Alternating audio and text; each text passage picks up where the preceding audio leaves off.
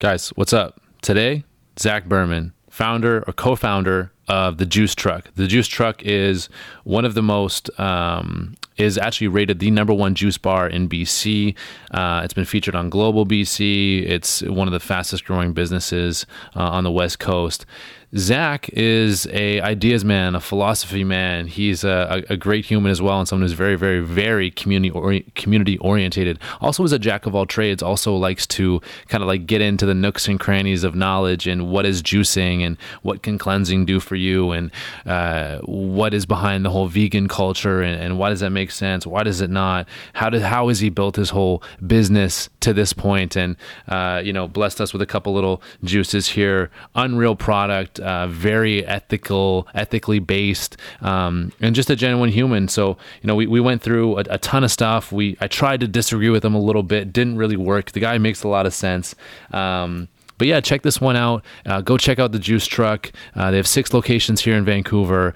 Go try it for yourself. And I think you guys will really enjoy this conversation. If you are, really curious about what juicing is, what juice cleanses are, and what's the nutritional benefits, and what's your microbiome, et cetera, et cetera. Zach's a really easy guy to listen to. He's well articulated. He's a highly intelligent person, so I appreciate him stopping by. So check this one out, guys. So yeah, enjoy.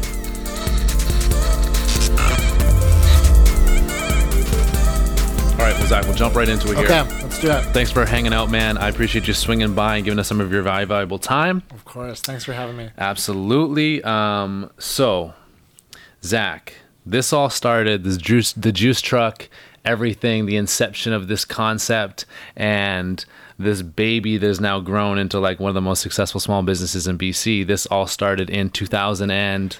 We launched the truck in 2011. 2011. Yeah.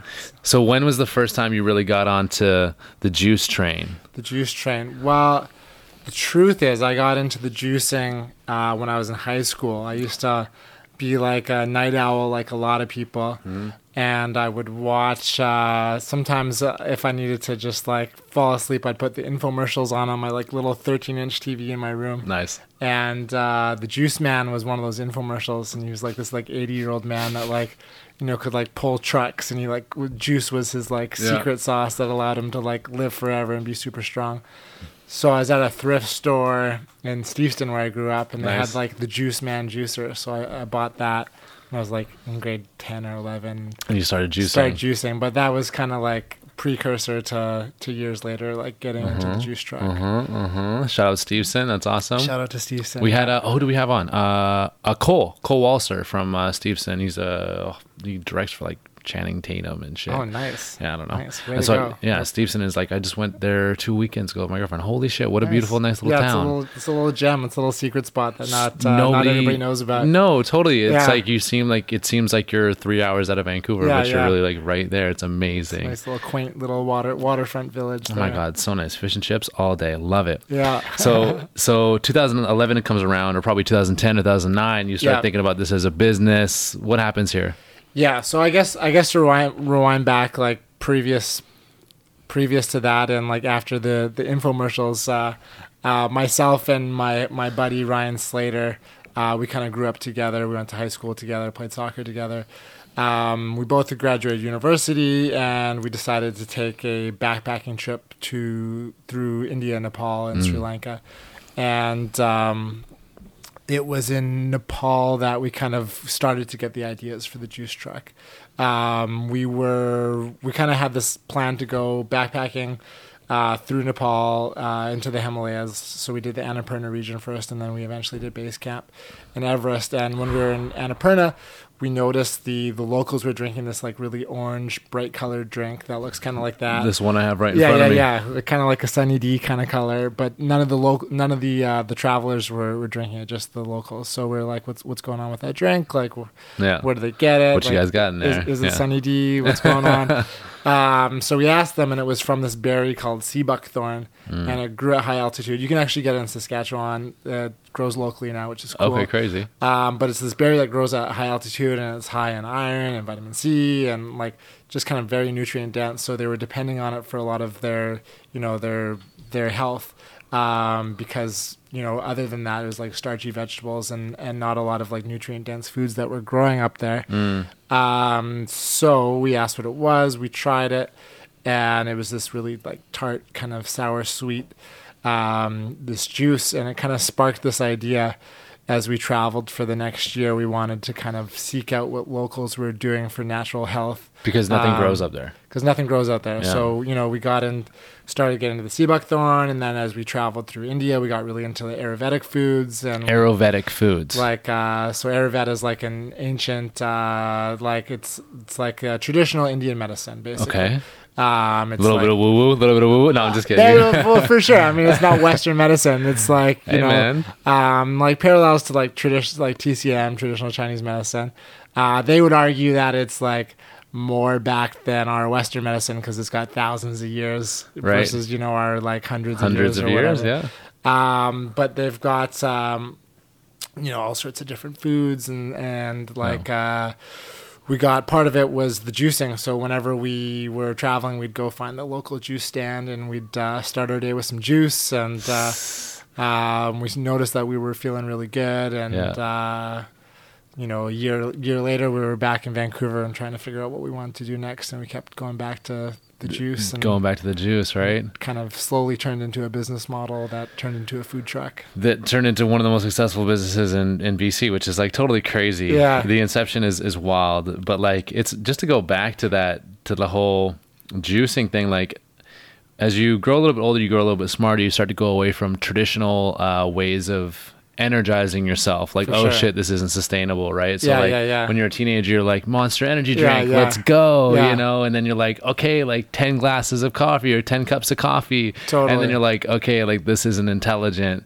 Yeah. I need to find something sustainable. So for me personally, it was just finding those like ginger shots. Yeah. Like you want an energy drink? Like take a shot of ginger, Oh, like some maybe ginger. some lemon juice and some beet juice or whatever it may be. Like take one of those back, Totally. and like your system's gonna fire Yeah. up. Do it fasted, and your system's really gonna fire up, Like right? the cold shower of drinks. It is the cold shower of drinks. Yeah. It's literally the cold shower of drinks, man. I literally had one earlier today and then hopped in a cold shower right Nice. before I came here. Double whammy. You need it, dude. You're ready to go. You need it, man. I need that fired upness. I need that. I need something that is, again, sustainable. And that's what's interesting about this stuff. And as much, we can talk about different ideologies and things like that. But what I love about the plant-based thing is that it's sustainable. For sure. Like period. Like it's sustainable. Like there's Yeah. no ifs, ands, or buts. Yeah. It's just like, oh no, like your body is going to thank you for this. And, from a production standpoint, you can renew that. That's not a 100%. detriment. Yeah. And it's good all around. So those are the things I look for in things that I consume. Is like, okay, can I do this for 30 years, for 40 years, for 50 years? Yeah. Is this a habit I can build now in Yeah. my 20s that's going to stick? Like, yes, drinking a Monster Energy drink every day? Yeah. Nah, Yeah. no, not so much. Hard to do that into your 80s. Yeah, really. And respect if you do, but I don't know. you might get diabetes or something along the way. Yeah, not a good situation. So double back, you come here, you find these recipes, you find these like weird berries and Eastern medicine Yeah, all sorts of things and stuff. all types of like crazy stuff. And you're like, perfect, Vancouver needs this. Or like, Yeah. what's your thought? So yeah, we were kind of trying to figure out if we wanted to go back to our old jobs or what we wanted to do next. Oh, what was your old job? My dad had a small business here in architectural glass, so like cast glass. So it was like glass for facades of buildings and stuff like that. And myself and Ryan, we'd both kind of grown with the business since we were like 12 or so. Sweet.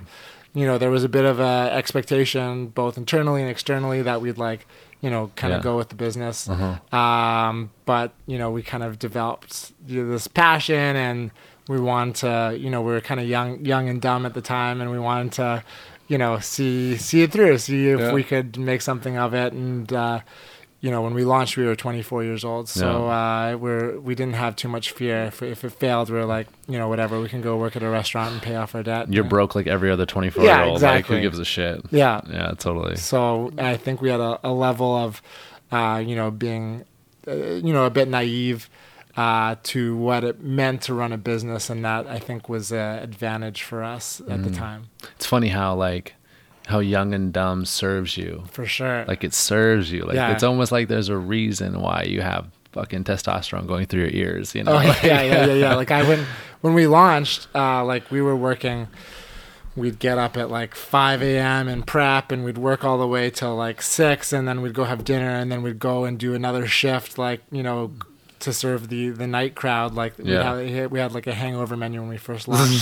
So we'd go out again at like 7 to like 3 a.m. and then go to bed and then be up like 3 or 4 hours later. Like I couldn't do that now. No. Right? Like that's not healthy. No chance. But we were like had so much adrenaline and we're so excited that it was just like it was fun, you know? Super fun. So when it first started, it's always like confusing for people because they're like, oh, the Juice Truck. Yes. But you guys have so many locations. Yeah. You guys have 6 locations? We got 4 storefronts and 2 food trucks. So but it started as a food truck. started I'm as assuming. a food truck. Yeah. First 3 years we were just a food truck. So you're like, okay, I got this idea. Let's get a juicer. Let's get a truck. Yeah. And let's go to Stanley Park and let's give out juice. Yeah. Or sell juice. Basically. I mean, so we got back from a year of backpacking Yeah. and we basically blew all of our savings. Nice. So, not knowing much about business, we had this idea. We wrote a couple paragraphs down, and we went to the banks and we're like, "Can we get a loan? We want to start a business." And they all kind of laughed at us, and that was our first lesson into business. That you know, a paragraph doesn't get you money from the A bank. paragraph is not a business plan. No. So we're like, food truck, juice. Money, please. So, you know, we went to a few banks and they all said no. And from there, we kind of like recollected our thoughts and we went to Small Business BC and they taught us like how to actually write a business plan, which was hugely helpful. And then we were able to team up with a program called Futurepreneur, which helps finance like youth entrepreneurs under a certain age. Sweet. So it was like a $15,000 interest-free loan, which was pretty cool. So that was kind of like our first start, and then that kind of vetted us to go back to the banks. Like, we've gone through this, we've got our business plan, we have a little bit of financing, and we were able to basically start our business on like $40,000. So we really shoestringed it. Like, we did as much as we could ourselves, and just did it on a tight budget. Dude. Bought a 1984 like delivery truck that we turned into a food truck. So sick. Yeah. Got it yourself?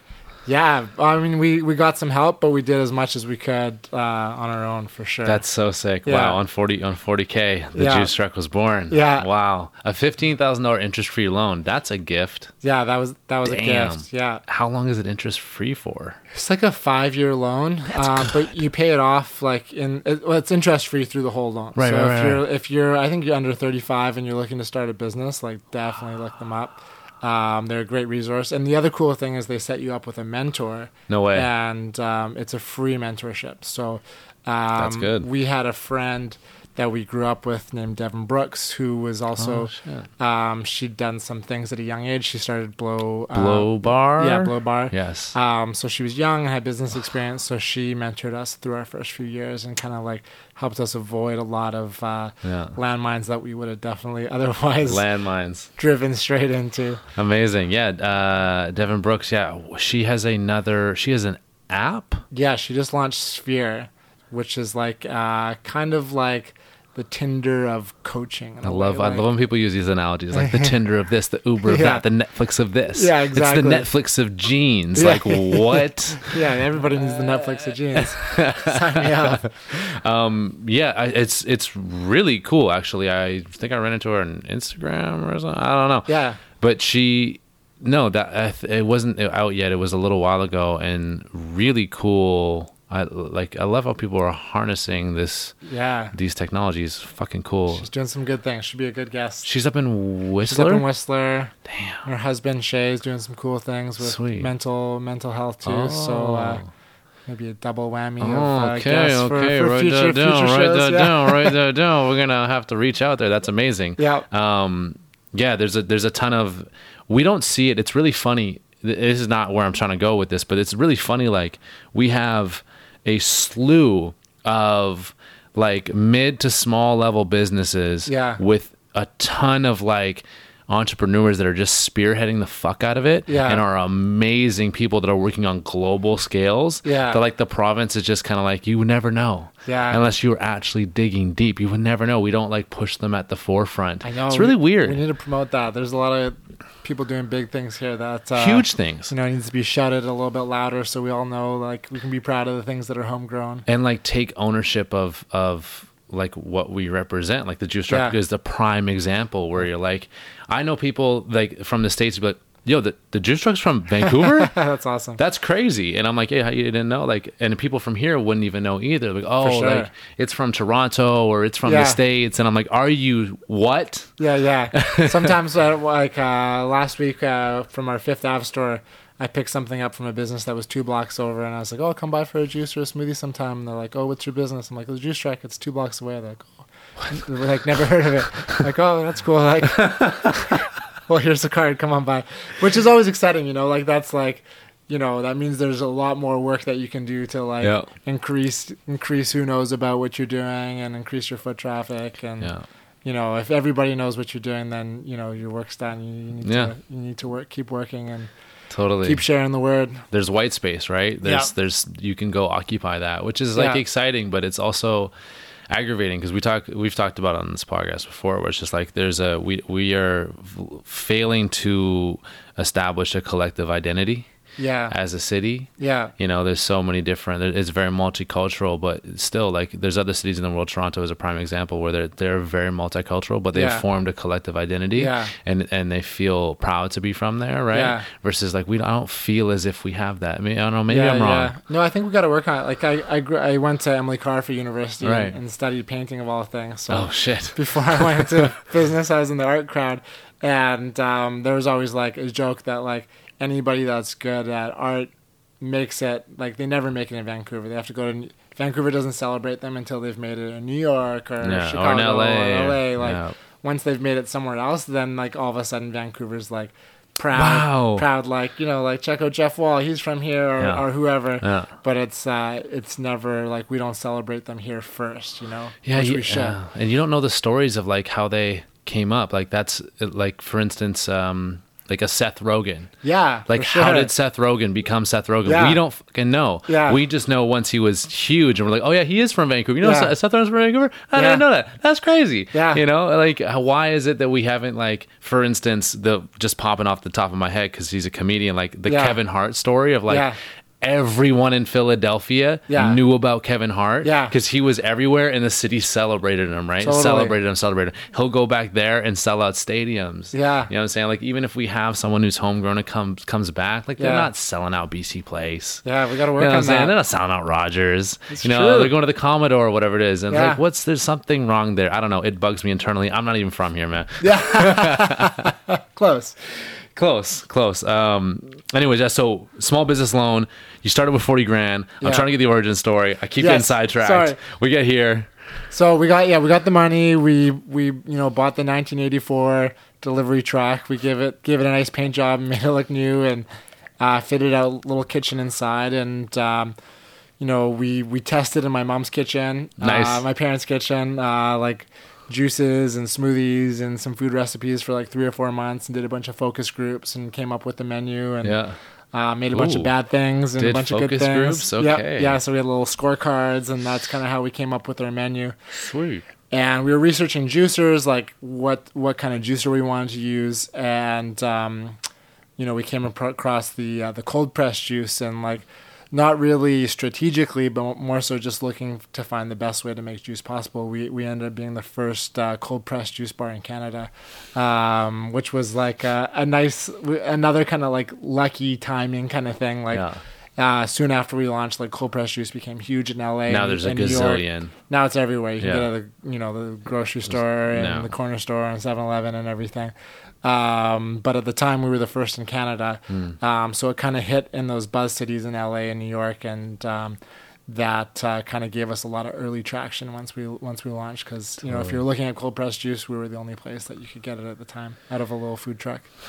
And we were making a fresh pour order, which was cool. Wow. Everybody else was doing bottled juice. Like if you went to LA or New York, they were just doing it in bottles. So we were doing it like fresh brew order, so it was like the healthiest possible juice you could get anywhere. Man, just thinking about it now, 2011, like you guys you were totally ahead of the curve. Yeah, You were yeah. totally ahead of the curve. Like, when did this whole cold pressed juice start popping off?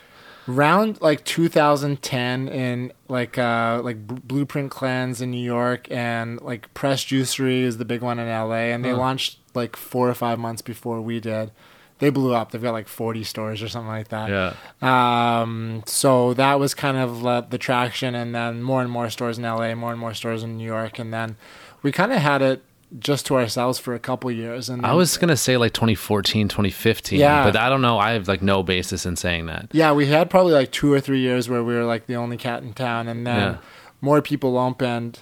And like being young and in business at first, it kind of freaked us out. But once we were able to get some perspective and some hindsight, it actually like collectively grew the market, and it just, benefited like everybody really. Like if you were drinking juice here or there, it became like a thing of convenience and a lifestyle thing. So it kind Right. of it grew the kind of the market share of who was into health and wellness. It's almost like a status thing. Yeah, yeah. Do you think so? I don't know. Well, I would say like, what you're drinking or what you're eating does reflect, your values and your beliefs. Like if you're, representing an active lifestyle, if you're representing a healthy lifestyle, if you're representing, if you're supporting local, whatever. Like I think what you put in your cup, what you put on your plate says more than Totally. than you might read into. Like if you're carrying a Starbucks cup versus a Matchstick cup, like, That's a good you point. can read into that if you. That's a good point.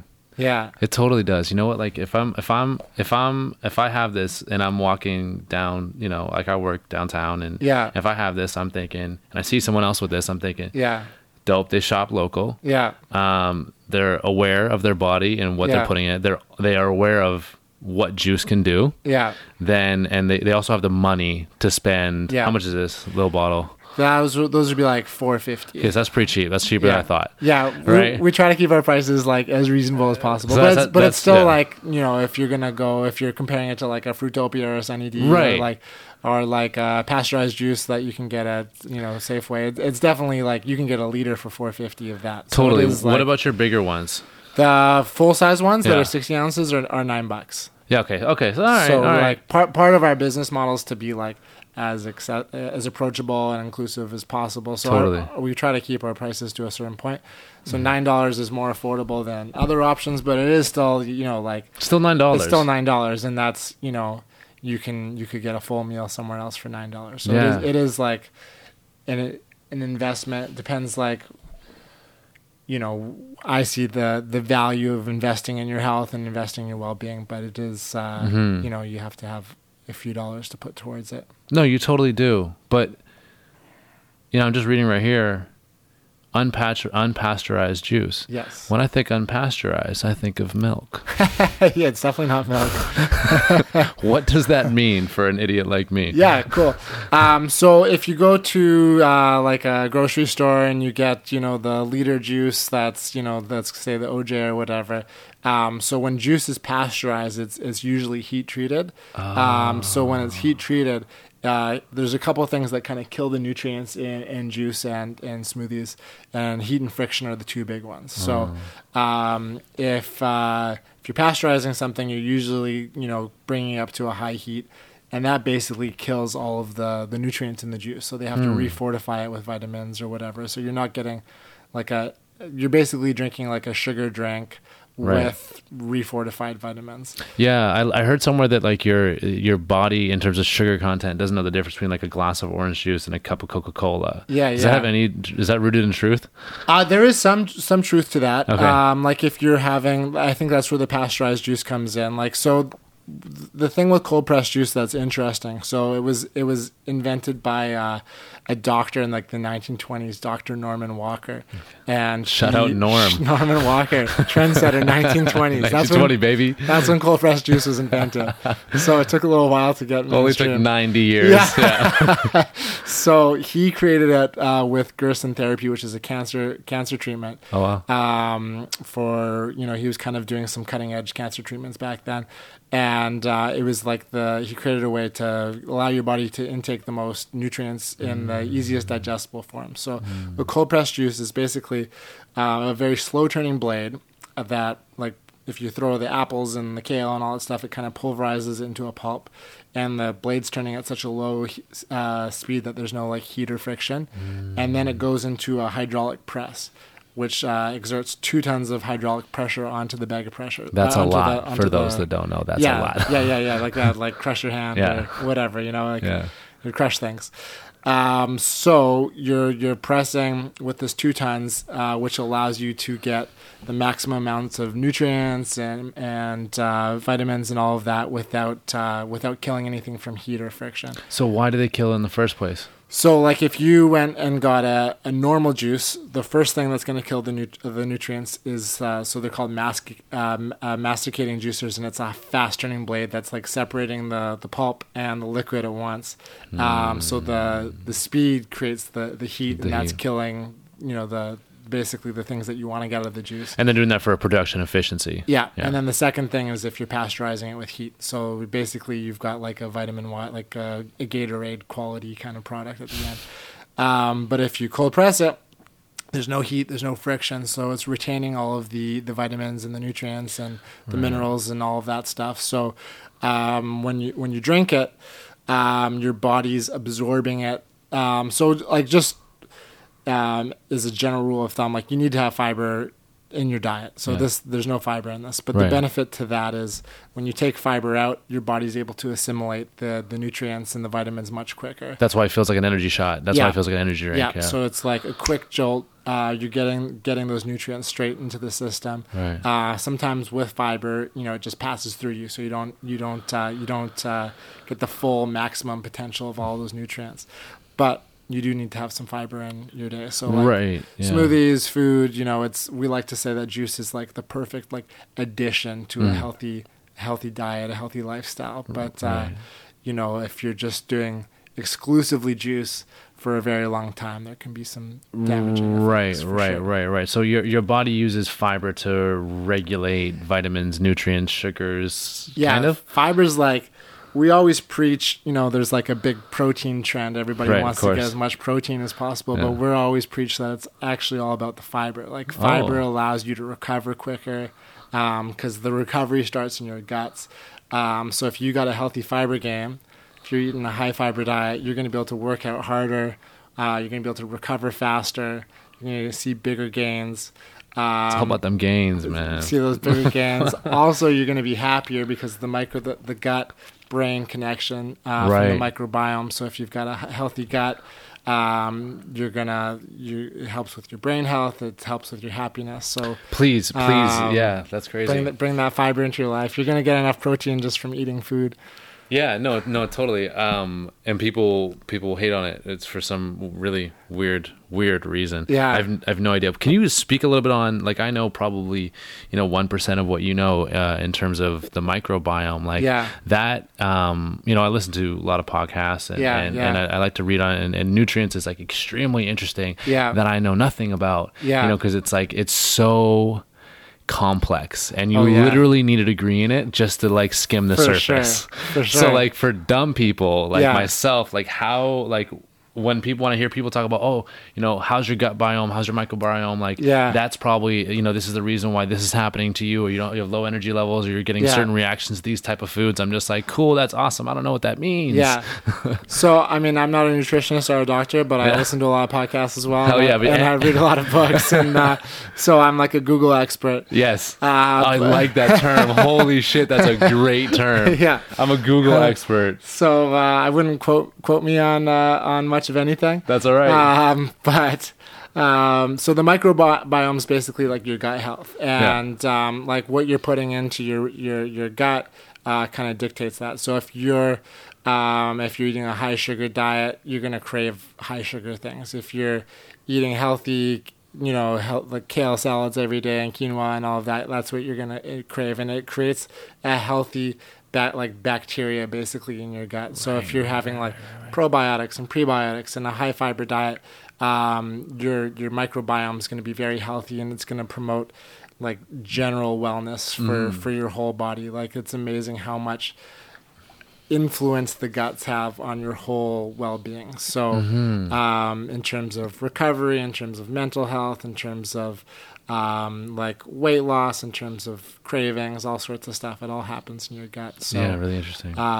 you know, we spend a lot of time like, you know, working on the outside of our body through exercise and stuff, but we gotta focus on what we're putting in our body too. Oh, 100%. No, 100%. So, right. So what I kind of like got from that was your microbiome will adapt to what you're putting into it and crave more of that. Yeah, for sure. Right. So you're putting sugars in, it will crave more sugars. If you're putting healthy things in, it will crave healthy things. It's like when people, when they go, when they initially go vegan, or when they initially go vegetarian, or, what is the other side of the spectrum? When people only eat meat, what is that called? Like a carnivore diet, or a paleo diet, Sorry, my bad. Keto diet. Or keto diet or whatever. Yeah. Like your microbiome will adjust to that, and you won't crave whatever it is that you just came off of, right? Yeah. Right?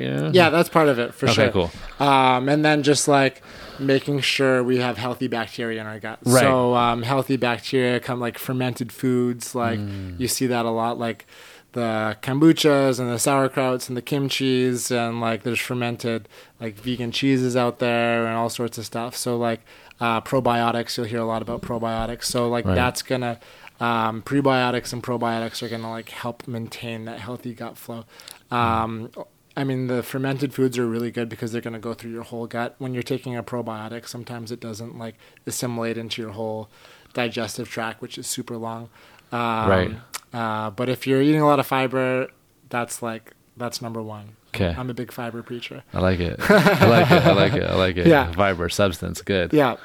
Cool, sweet. So you might, I don't even know what. So prebiotic and a probiotic, what is the difference? So the probiotics often like the fermented foods, like Okay. so you're, I'm gonna say vegan because that's cool. that's what I prescribe to. So like your vegan yogurts, your sauerkrauts, your kimchis, your kombuchas. Yeah. You can get probiotic supplements. Not all of them are vegan. A lot of them come from different sources. So just check out where it's coming from. And then your prebiotics are really like your fiber, like your. You can get that from like quinoas or brown rices, or like, most all leafy greens are full of fiber. So like the combination of the two is gonna like you're checking out pretty good. Nice, I like it. You're gonna be checking out pretty good. The doctor will be happy with you. That's amazing. So as a founder and as an entrepreneur of this juice truck, how much do you really have to know on the nutrient side? Like, you're clearly very knowledgeable, but when you're just getting into this, you're just like, hey man, it's gonna make you feel great. Yeah. You good? Like, how do you have to have a deep knowledge base?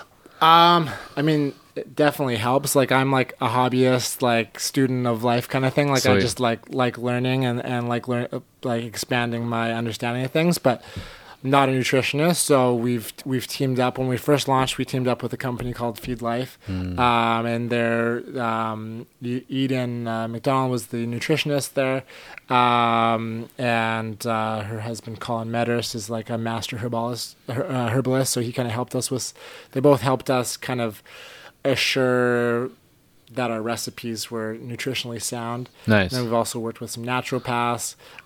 So we bring in the experts to make sure we're doing things right. I like it. And then I just kind of learn to like make sure that I can make informed decisions as we grow, and with the products that we're bringing on, and with the recipes that we're rolling out. Yeah, those are some super cool people, man. Master herbalists. That's pretty interesting. We have a couple of those where I come from too. Yeah. Well, a little bit different types. Yeah, those are important people too. Yeah, horticulture. Yeah. Yeah. Anyways, healing herbs. Healing herbs. Yeah. Healing herbs from the earth for you and for me. It's good stuff. Exactly. But it's really important, like as someone who's running this at the forefront of this, shit, is there a lot to know? Oh, yeah. Like as you go into any field or anything that you do, as soon as you step into it, you're like, okay, now I need to know these 18 things really well. Totally. Having the like know-it-all and just the ability to say, okay, I'm going to touch on this, and get a broad idea, but I'm going to go out and outsource or find someone who knows, because I know that I'm not good in that lane. Yeah. So I'm going to put this person in position.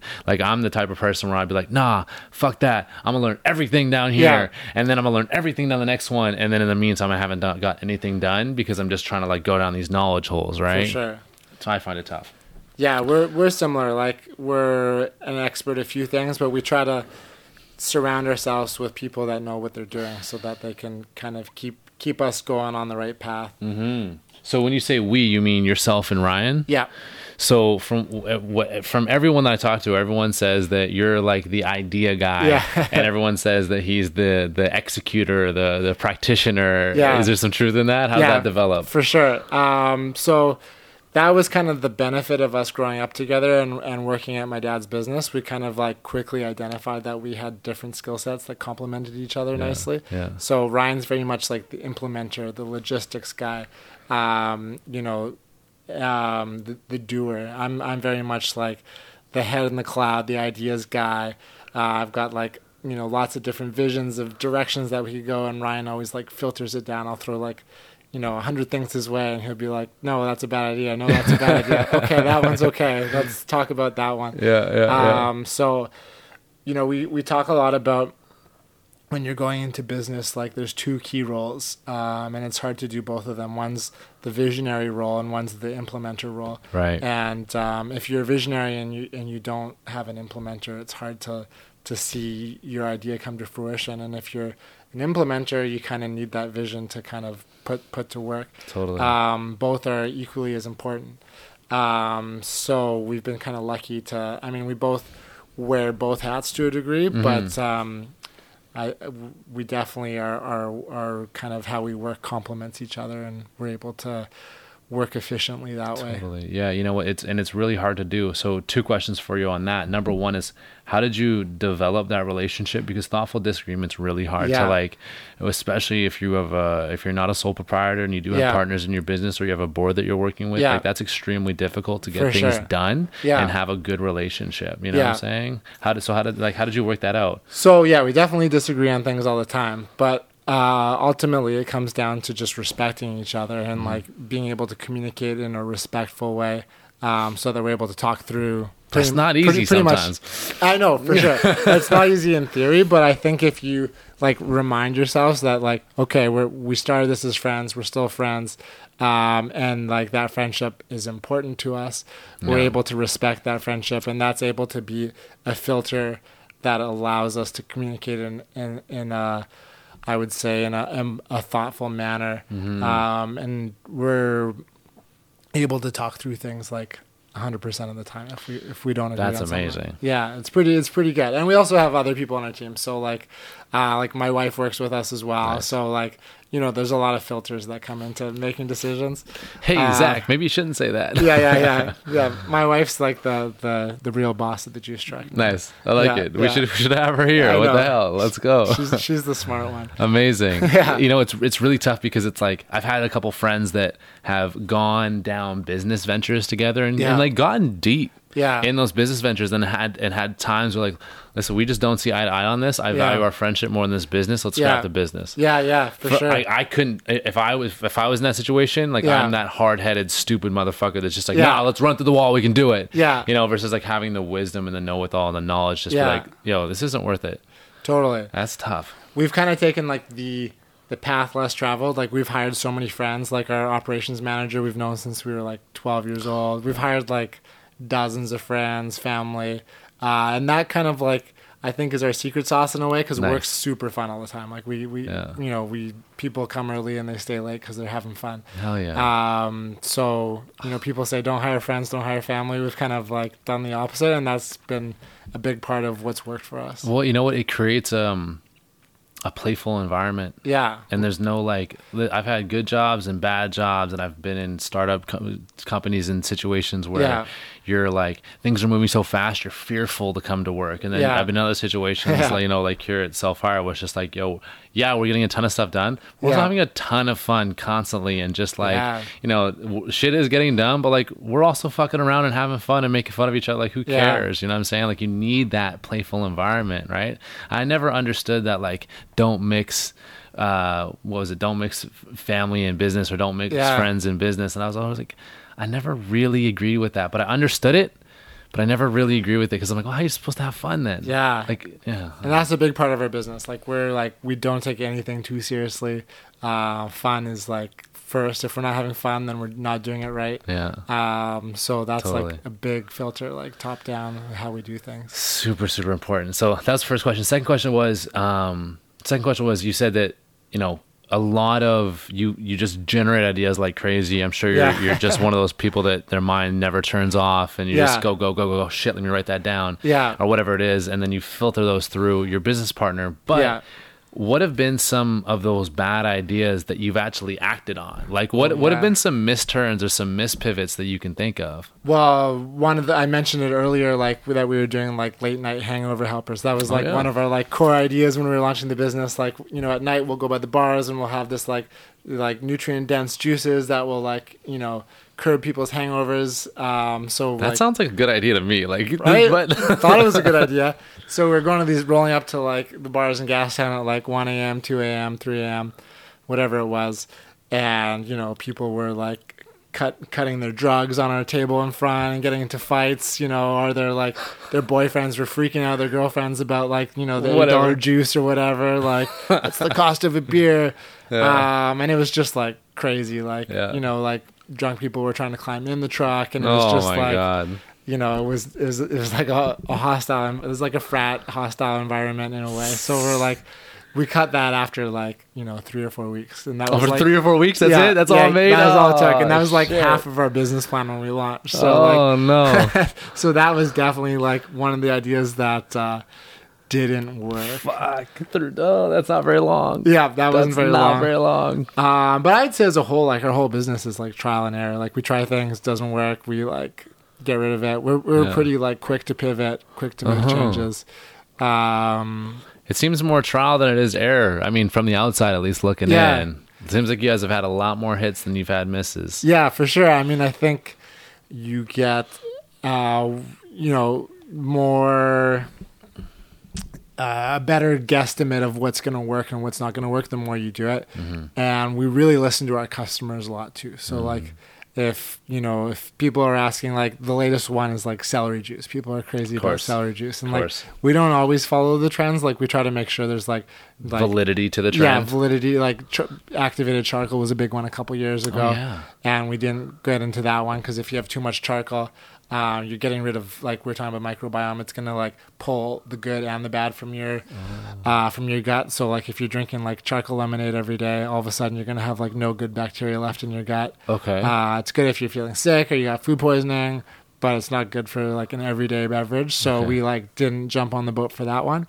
But celery juice, we were getting like people were coming and like, because we do cold press custom juices, you can make whatever you want. We were making like 20 to 30 celery juices a day, and it wasn't even on the menu. So we were just like, okay, we need to listen to the There's people here. There's market demand here. Let's go with it. Yeah.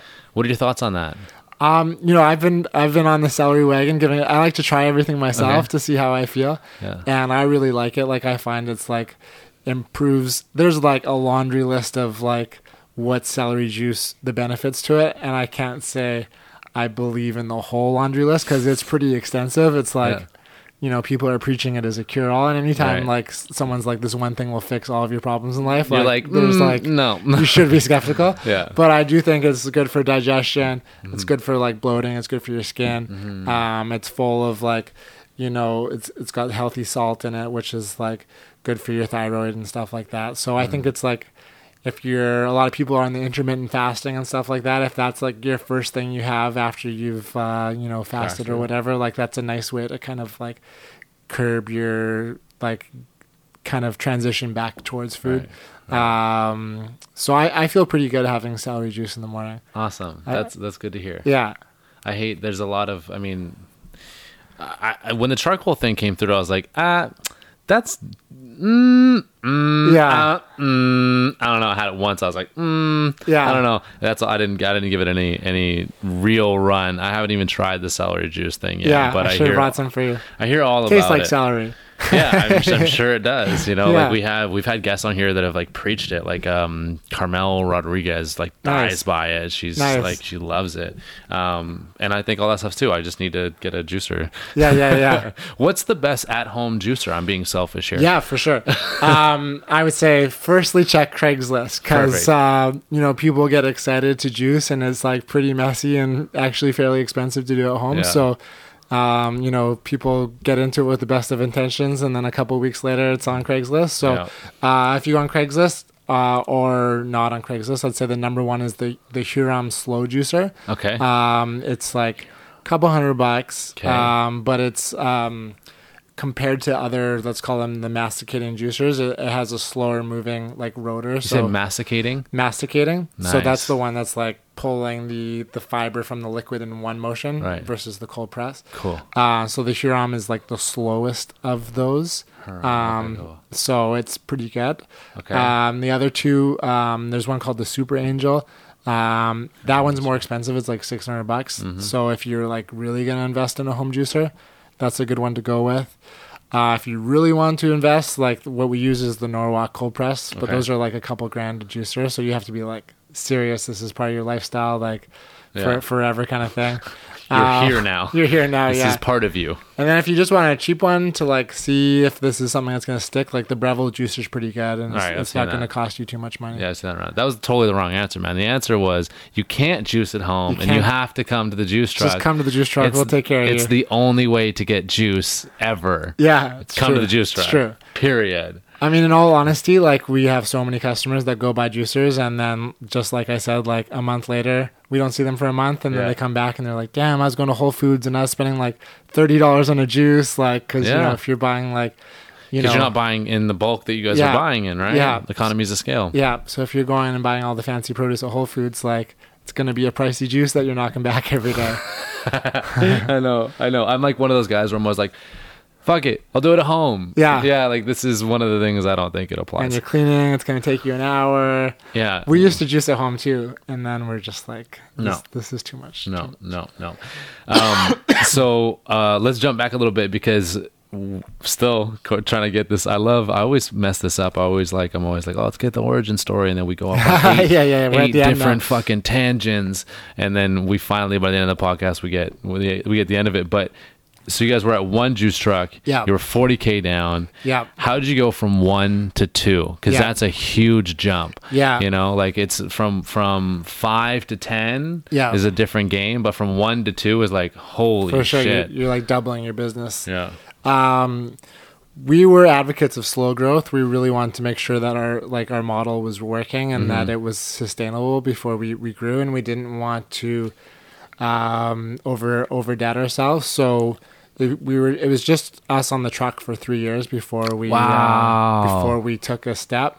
So I guess at year 2, similar to the celery juice, people were coming to the truck and asking for juice cleanses, and grocery stores were asking for bottled juice. So at first we were just doing it in mason jars in the truck, but Ryan, year 2 he started.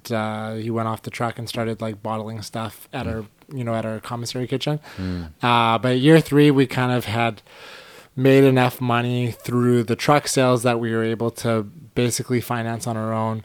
The build out of a commercial kitchen for ourselves and a cafe and community space. So we kind of built out again on a shoestring, a 5,000 square foot spot on Fifth on Ontario. That's now like a production facility or kitchen. We got a space for community events, and then our first like storefront cafe. So it's kind of like a multi-purpose space, and we just kind of like did it so cheap. So nice. We were like, it's minimalist. Yeah. We were just trying to do things as much as we could ourselves. Yeah. We got a little bit of money from the bank at that point. Yeah. But since then we've been able to like continually debt finance through the bank to finance our growth. Amazing. So we've been able to keep it between myself and Ryan as ownership. Yeah, that's super key.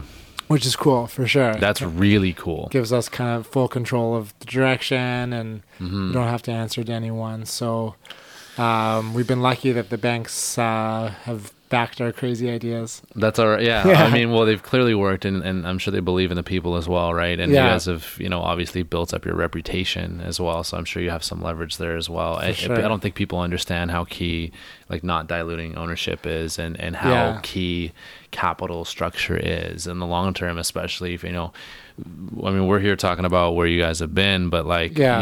the next step for you guys, just, I know nothing, but looking Yeah. from the outside in, seems like these things like capital structure and debt structure are going to be super important for you guys moving forward for the sure. next steps, right? Yeah, if you're in big debt, it's hard to finance your growth. Yeah, And- it's really tough. Well, like cash is king, so you got to keep the cash flow Cash- healthy, and Yeah.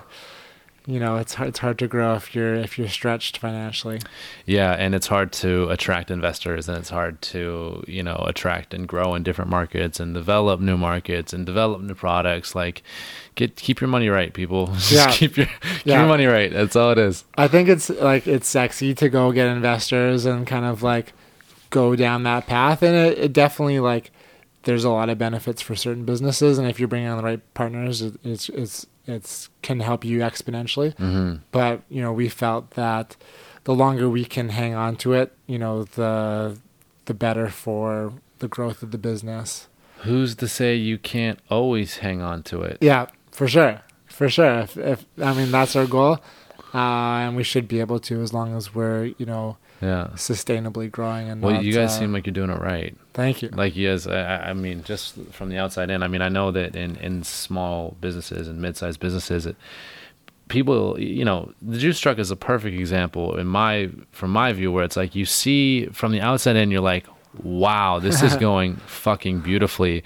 But from a person that's been in startups and small businesses, like, externally might look amazing. Yeah. Internally, it's fucking grinding. Oh, it's always, I mean, those yeah. gears are just like, Yeah. you don't have the money for oil, and it just, you can't. Oh, for sure. Yeah, if you want to talk about like the financial stresses, like, I'm happy that like Ryan wears that hat. Yeah. And he manages our finances and stuff like that. Obviously, I have to know what's going on. Of course. And be literate financially. Of course. But he's our money guy. So Yeah, it's so paramount to have, like you said earlier, the separation of like the visionary and then the practitioner and the executor, because Yeah. it's like you could draw similar parallels. Where my mind goes is like as an artist or as a musician, where it's like, Yeah. if you have a musician that's trying to manage themselves, their Yeah. creative energy is going to get drained 100%. in the management and in the business Yeah. side of things, right? So just like let that go and be someone else. Yeah. But in order to do that, you have to trust somebody, right? Yeah. Fuck. yeah, I know. For me, that would be hard. Teamwork. Yeah, teamwork for sure. It definitely takes a village, like it takes a village. You guys seem as if you have not shied away from, bringing people in and trusting in an extent. I mean, I don't know, maybe it's just me, but if I have a baby in something that is like really growing and shows a lot of potential and a Yeah. lot of upside, like, I'm hesitant to bring people in. Yeah. Because I'm like, holy fuck, like, That's your thing. That's your baby. like, that's Yeah. literally your baby, and it's Yeah. like blood, sweat, and tears. It's Yeah. probably like, I haven't raised a kid, but I bet Yeah. it's just as hard, if Yeah. not harder. You know what I'm saying? So how have you got past that like trust barrier in order to build the village that you have today? Yeah, I think like trial and error for sure, and just trusting our intuition. Like, most of our decisions are made on like how, like, obviously we'll check that they make sense financially, but most big decisions are like, how does this feel? Right. Does this check out? Like, we have gone down paths of talking to investors and partners and all sorts of things, and at the end of the day, it never felt right, and that was what kind of guided us to kind of stick to our guns and just running the business between the two of us.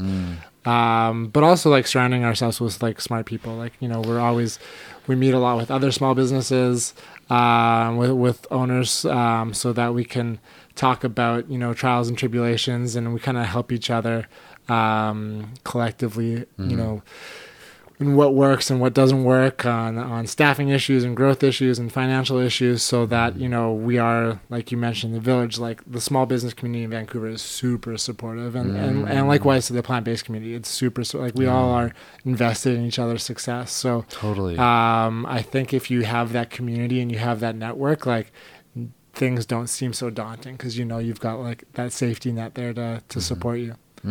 But still, man, like Yeah. I think certain people are more adverse to risk too. Like risk excites me. Like it doesn't scare me. Like if something's like scary or intimidating, like that excites me. Like Yeah. I want things that are like hard and challenging and like are gonna push me out of my comfort zone, because that's where we grow and that's where opportunities are. Like the safe lane doesn't really get you anywhere. So There's no fruit there. yeah. So I mean, some people like, they want their safe job, they want, their pension. Yeah. That's not for you. I'm like, put me in the fast lane and let's try some crazy things. Yeah, no, and it's clearly paid off. I mean, exponentially, and it's really good to hear that the small business community is so interlocked and really supportive.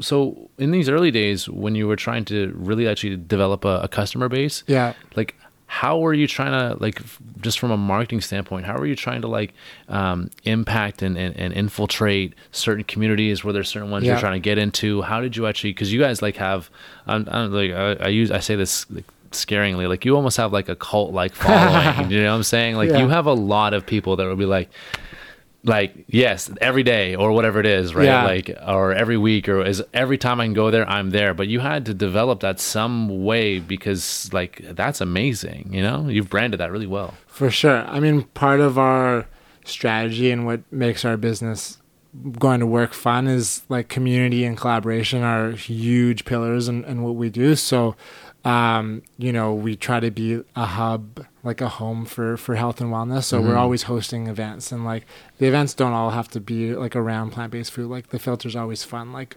Filter's always fun. The filter's always fun. So like we've made shoes with native shoes that were like, designed by our team. We've done like, all sorts of crazy. We've done stuff with Herschel and Lululemon and Nike. Like it doesn't always have to be like food. It can be like outside of the box. Like we do movie nights with Air in Ireland, and we do pop-up dinners, and we do like I have to run after this because we've got like a cycling group on Monday. So like, we try to build the community that we want to be a part of. Where's your cycling group? So on Mondays we meet at our 5th Ave location, and we go for a little bike ride. Sick. Yeah, it's fun. We try to keep, like I said, like we have a soccer team.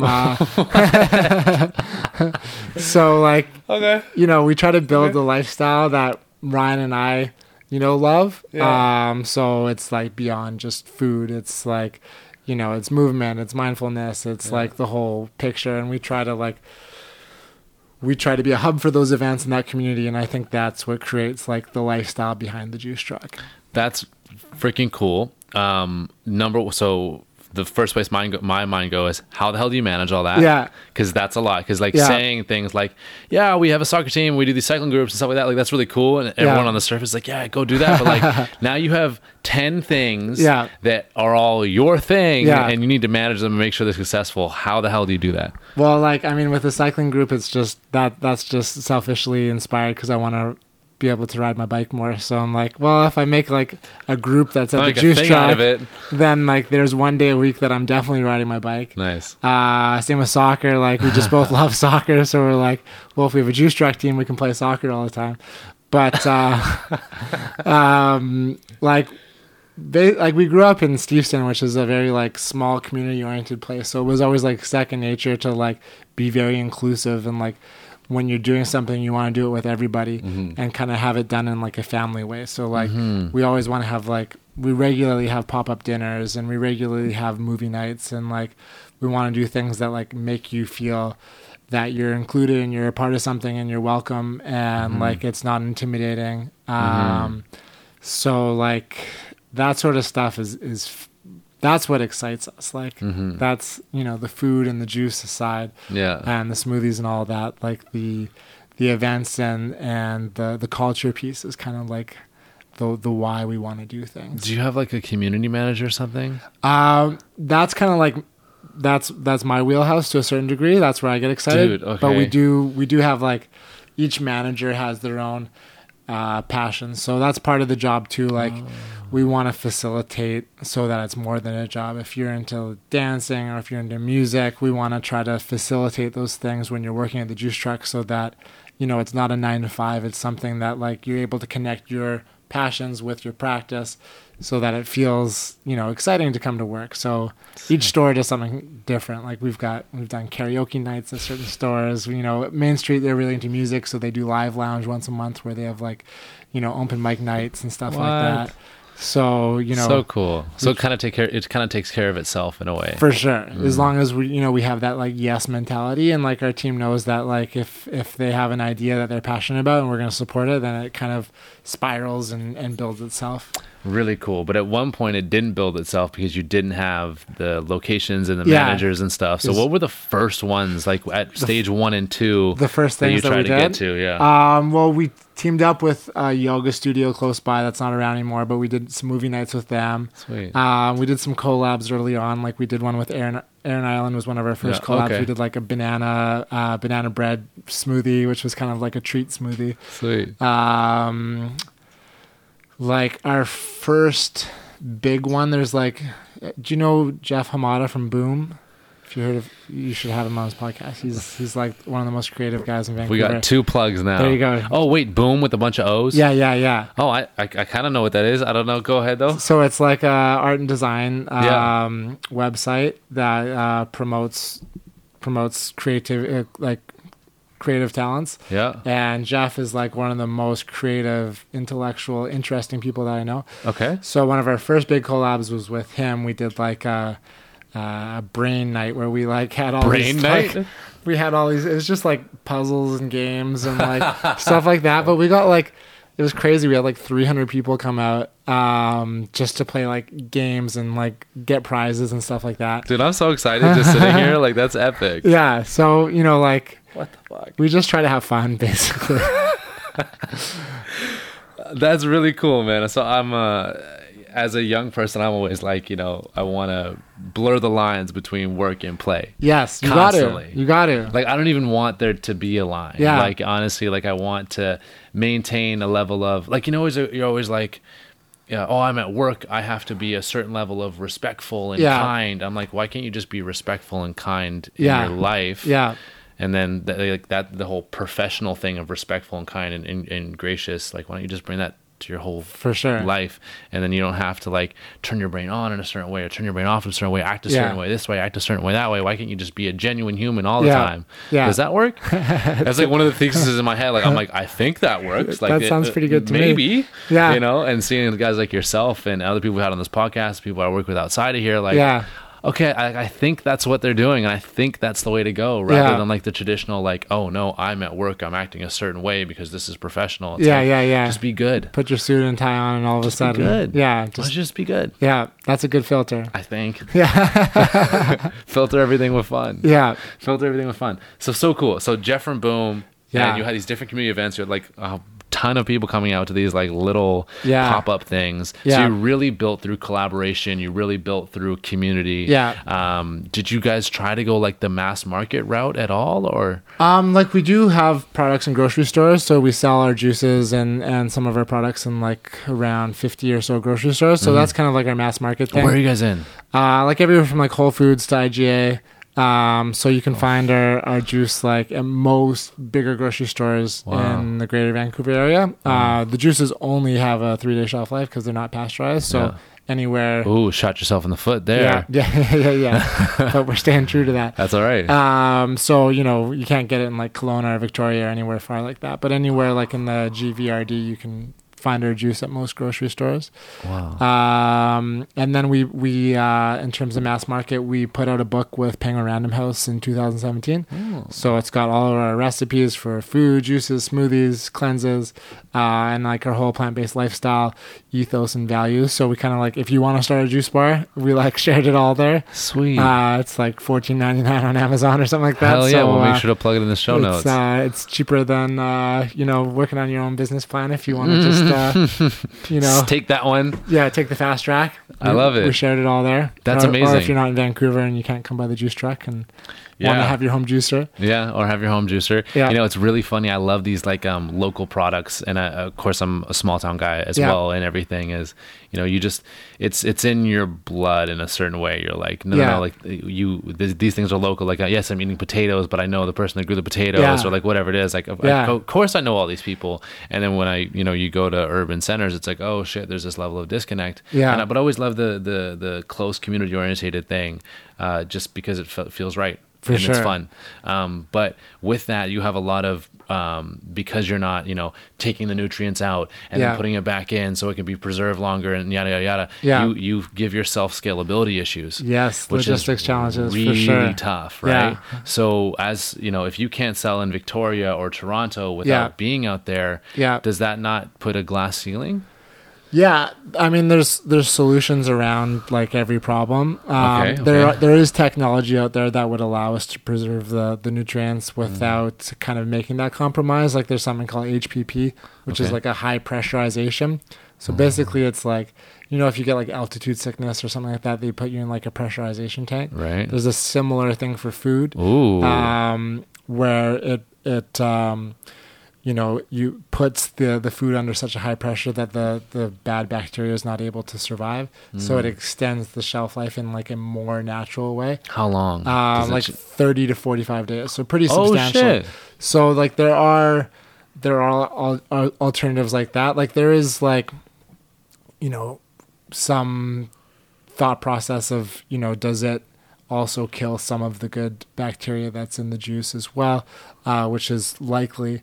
But if you're trying to be inclusive and as approachable as possible, like being able to hit the markets where there are no health and wellness, like technology like that would allow you to get to like the Prince George's and like, the far out cities that are further from Vancouver or from the bigger metropolitan cities, and make health and wellness more accessible, even if it's not in its purest state.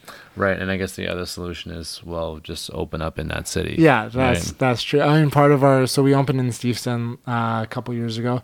Part of our growth model, we wanted to always be kind of like the gateway to health and be like an introduction and make it like approachable. So we do want to go like, we might want to do one more in Vancouver, but like the long-term goal is to like open in Surrey and open in Port Moody and open like in Kelowna or Victoria, like go to areas that, when we opened, there wasn't a lot of health and wellness options in Vancouver. There wasn't a lot of vegan options in Vancouver, but now there is. So we kind of want to go to those places where, you can't get those options. So, dude, oh man, the island is ripe for you guys. Yeah. The island is like, I don't know what the options are in the South Island or in the North Island. I know that for a fact there's nothing in the North Island. For sure. I don't know what there is in Victoria. I mean, I went to UVic and there was nothing then, but like... Ryan, my business partner Ryan, he went to UVic too. It's a fun guy, right? That's what I'm talking about. It's a good time out there, yeah. Oh, it's a good time. Yeah. All right. Yeah, Victoria's amazing. Victoria's a perfect size city in a way, right? Yeah. Like it's a couple 100,000, not too big, not too small. You have a nice like mix of university students, and there's the military presence there. There's also like a really cool alternative downtown scene. Yeah. And like there's a professional, like it's cool. It's a cool little mix or whatever. Victoria's very cool. You guys need to get there ASAP. Yeah. So that's the long-term goal, go where there isn't something already. Yeah. But at the same time, competition is good. For sure. Absolutely. And you guys are a cut above. Well, I think if we can go into markets that don't have, healthy options, and if people see that our brand does well, maybe it won't, maybe it will, but if it does do well, it'll attract more like-minded people to do similar things. So it'll inspire. Hopefully, or just like, plant seeds for ideas for people to pursue their own ideas. See, that's very interesting because there's two types of business owners. There's the business owners that are like, oh no, we have the secret sauce and it's ours and we're going to monopolize off of it. And then there's the other type that's like, Elon comes to mind where it's just like, you want to build, a supercar, or you want like, here's the blueprints. Yeah. Go try to figure it out. If you can do it better than us, cool. Yeah. Because the market's growing. Yeah. Right. But from a business standpoint, I always found it hard to stomach, where it's just like, if you have something, like you guys have something and you have it, when you're like, hey, we put out this book and the plans are in there, like part of me is like, oh boy, like shit. Yeah. I don't know. I mean, it's not, rocket science coming up with like juice and smoothie and salad recipes. But if it's out there and we're open to the market growing, it just pushes us to pioneer new things and like continually keeps us on our toes to up our game and up our game and up our game. So like and I think there is room for a lot of people to do well. Yeah, it's an emerging market. I get it for sure. Vancouver specifically is like, when I say Vancouver, I mean like the Lower Mainland. People are pretty healthy here, like. Oh, totally. It's an active community. So it's one of the best places in the world, hands down. Like there's no ifs, ands, or buts. Like it's unfreaking real. Especially like it's funny. Like the sun's come out the last 7 days here, and you're just like, oh my god, I live here. Like what? I've already got my sunburn from my backyard yesterday. Hell like, yeah! Damn. I love it. I love it. It's so awesome. But then there's places in the world that like literally have no access to any of this. There's inner cities that like don't even have grocery stores, man. For sure. So finding your way there could change cultures globally. Yeah. Which is a really interesting conversation, right? Yeah. I don't know how you would do that based on where you guys are at right now, but like there are so many cities just in North America alone, not even touching South America or touching Europe or Asia. Like holy crap. There's kids that are starving like right here in Vancouver, so there's always more to do. When we were traveling India, one guy told us something that kind of stuck. Like as a tourist or as a traveler, you go and you like see the problems in other cities, like you see the poverty or you see the homeless kids or the orphans or whatever, and you're like, I want to help this. But he's like, you guys have the same problems in your home and you're not looking to help it. So like why do you come to our country and all of a sudden you want to have this helpful hand? Like let us take care of our issues, let us improve on them, and you take care of yours. And like it kind of made us think like it's true. When you travel, you want to volunteer and you want to help, but like you don't always have the same mentality like in our home backyard here. There's a lot of issues no matter what you're looking at, whether it's homelessness or poverty or hunger or whatever. There's lots that can be done locally. Why is that? Why do? Because I do it too. Yeah, I'm not sure. It's a good question. I think when you're going to other places, maybe you feel better if you're contributing something back versus just like taking as a tourist. You want to feel good about your tourism or whatever, but when we're here, maybe we see it more as a government issue versus something that we can. That's a good point. We can implement some help. Like there's so much that everybody can do if you want to. There's my God. Yeah, there's endless things you can do. Yeah. Yeah, that's a really good point. You want to feel like you're paying for your tourism, right? Like there's a give and take in everything you do, but like even if you're living in a place, you're constantly taking from it. Yeah. For sure. How is that different? Yeah. What's our relationship with our hometown? Yeah, it's really, really interesting. I want to ask you about ghost kitchens. Yeah. And with the whole Uber Eats thing and the whole DoorDash and the whole Foodora and the 100,000 that we have here, Ritual just came through and made a little splash. Yeah, that was big. That was crazy. There's this growing phenomenon of like people not going to restaurants and just literally ordering online. Yeah. And from that has stemmed this thing of ghost kitchens, which are just kitchens that don't like have a physical kitchen. Have a kitchen. Yeah. Like what are your thoughts on that? I think it's super cool. The reason why I think it's so cool is I think it's in terms of like going back to approachability. It's a lot easier as a startup to rent a commissary space for $800 or $1,000 a month, and try out a concept, and just throw it up on Uber Eats or DoorDash or whatever, and see That's a good point. People are ordering it. You can pivot. You can be flexible. You can try things like rapidly daily, and kind of see what works. And grow your business with a fairly low risk. Like to get into the restaurant game, like we're a small beast compared to that. Like we're a cafe, but if you're going like full restaurant, it's expensive. Like that's a big investment. So if you can try it out on the low financially and like kind of prove that your product has a marketplace before making that investment, or going to the bank or finding investors or just spending your own money, you kind of have that proof of concept before diving in. Oh, that's really cool. Or as a restaurant that's already established itself, you can try out new things and like be like, okay, like, you know, we're a burger place, but we've always wanted to do burritos, you know, So like do burritos. try it out, see if it works, you know? Yeah, so it's almost like an incubator. Totally. That's really Very cool. much I it's an never incubator. thought about that at all. Yeah. Huh. That's interesting. I just had the bias of being like, oh, ghost kitchens. People aren't in kitchens. I like human interaction. That's bad. Yeah, for sure. I mean, I think it's like a different. You're gonna have a different experience than going to a restaurant. Like, Of course, you know, like of if you're course, going of on a course. date night or you want to go with your friends and have a drink, like you're not gonna go like order something from a ghost kitchen. You're gonna go physically have a an kitchen, experience. But yeah. like if you're like, you know, Game of Thrones is gonna be on Sunday and you want to try something new for dinner, Yeah. you know, it's a decent thing to try out. I love it. I love that perspective. I never thought of it that way. I was always just like, oh, I don't want the restaurant industry to die. But I think there will always be a place for actual restaurants, human interaction, experience, you know, atmosphere, all these things, right? Yeah. Like you just go into certain places and just like the smell or like what the table feels like, these weird little intricacies that like make a place your spot are like, I don't think those will ever die. Yeah, for sure. As long as people want to go out and have a good time and like interact with other humans, you know, like there's going to be restaurants. As long as we're not doing it in VR. Yeah.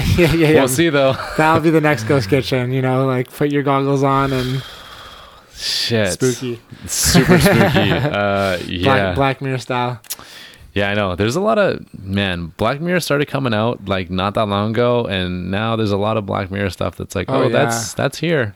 I haven't watched too many Black Mirror episodes, but every single one, I was like, that's scary, and that's definitely going to happen. That's scary, and that's super plausible. Yeah. Like, that is like a couple years down the line, maybe a decade, we'll see, but that's like almost here. Did you see the one where they like walked around with their phones and everything? Like, they would get a score on things. Like, if I had an interaction with you, I'd give you like a 5 out of 5, and like, so I could see like, you know, that person's like a 4.5, and like that was your currency. Like you could only get into the bar if you were like a 4.2 or a 4.3, and like it's pretty scary. It was And like, they're rolling something like that out in China right now. oh really? So there you go. WeChat. Yeah. Oh yeah, I know WeChat.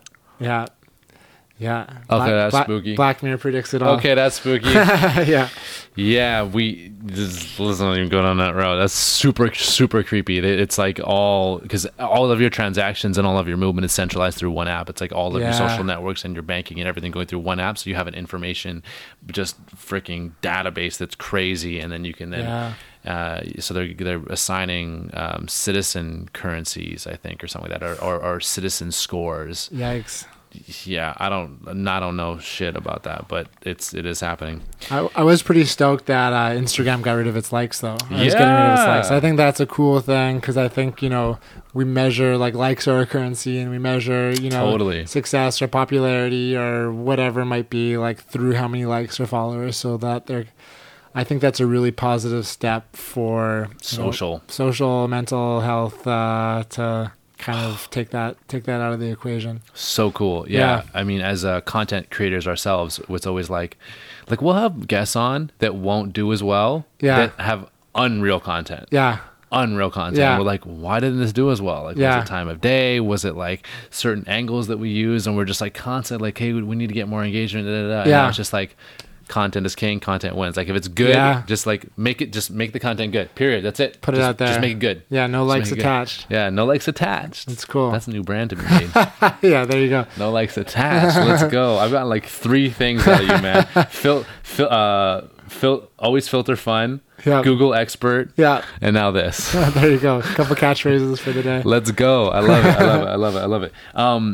I know I got to run here, but I really want to talk to you about the whole plant-based methodology because I actually haven't had this conversation. Cool, which is crazy because it's a super, super mainstream. It's happening. It's happening. I like to think it's happening. Oh, that's my bubble. It's 100% happening. Yeah. So I'm a person that like I'm just like I'm looking at I'm in the middle of everything and I just see everything happening around me. I'm like I don't know what is going on. Like I know people on the carnivore diet. I know people on the keto diet. I know a ton of vegans, a ton of vegetarians. Yeah. I know people that like swear by juicing. I know people that think it's literally the devil. Like, and I'm just like, there are so many freaking information sources everywhere. Okay, one by one, you tell your thing, and I'll try to take something in. Yeah, that's tough. And I'm over here like, yo, man, I don't have all the money to be going and doing these things and then trying this thing and pivoting over here and all this type of stuff. So you're a vegan, you subscribe to the whole thing, plant-based. What got you onto it? What's the history and why is it your jam? For sure. So, I mean, growing up, I was like a typical high school guy that was into sports and, you know, thought I needed all the meat-based protein. Like I was a hamburger guy, wings every Wednesday, proud of how many wings I could eat. And then I went to, during university, there was a class called environmental ethics. Ooh. And that sounds cool. I like, you know, going for hikes and I like the environment and signed myself up. No. And a big part of that class was, you know, the impact of animal agriculture on the environment. Yep. And also animal ethics. So I took the 101 class and I was like really into it and was, you know, participating in the class and like, it was probably the most thought-provoking class that I took in second year or whatever it was. But I didn't make any lifestyle changes. I was just like really into it. And then I took like the 201 class for like the next year and a bunch of the same students. And I remember going for lunch after and we were talking about all the stuff we learned. And my friend from the class, Zoe, she'd be a cool guest too, Zoe Pellet. She's like the great vegan converter. Like have her on and like all your listeners will be vegan. Zoe Pellet, I'll write it down. Yeah, she's got like the vegan project and does a bunch of cool stuff.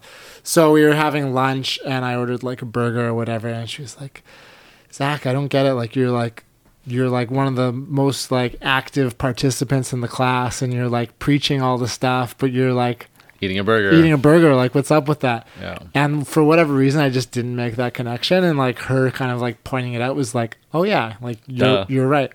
So that kind of like made a lot of sense. So kind of like the things I was learning in terms of like animal agriculture was like, you know, it just isn't sustainable. So like 100%. You know, to have in terms of calories in, calories out, like you're putting like to have chicken or whatever, like you have to give that chicken water, you have to feed that chicken in terms of like the calories going in to the calories that you're physically eating. Like it's not an efficient system. It's more efficient just to eat the food that you're going to feed the chicken and have the water that you're going to feed the chicken. I haven't heard it put that way. That's pretty good. You're basically like the meat is the middleman and you're like investing all these resources into it. And it's not like if it was a financial equation, you'd be losing every time because you're putting more in than you're getting out. So that was one thing that kind of like stood out to me. The other was like the impact on our physical planet, like, you know, because of cattle and basically animal agriculture, like it's the leading cause for deforestation. Like they're like clearing the Amazon rainforest. They're like, you know, clearing land at rapid rates that we're not going to be able to recover from. It's leading to extinction of like, you know, valuable animals and insects and resources that beyond like, you know, having a hamburger on your plate. So those were kind of like the water resources are huge. Like we're going to have water wars and we're dumping so much water into like, basically like I was saying, into like these meals that you know it'd be better put into growing plants that can feed exponentially more people.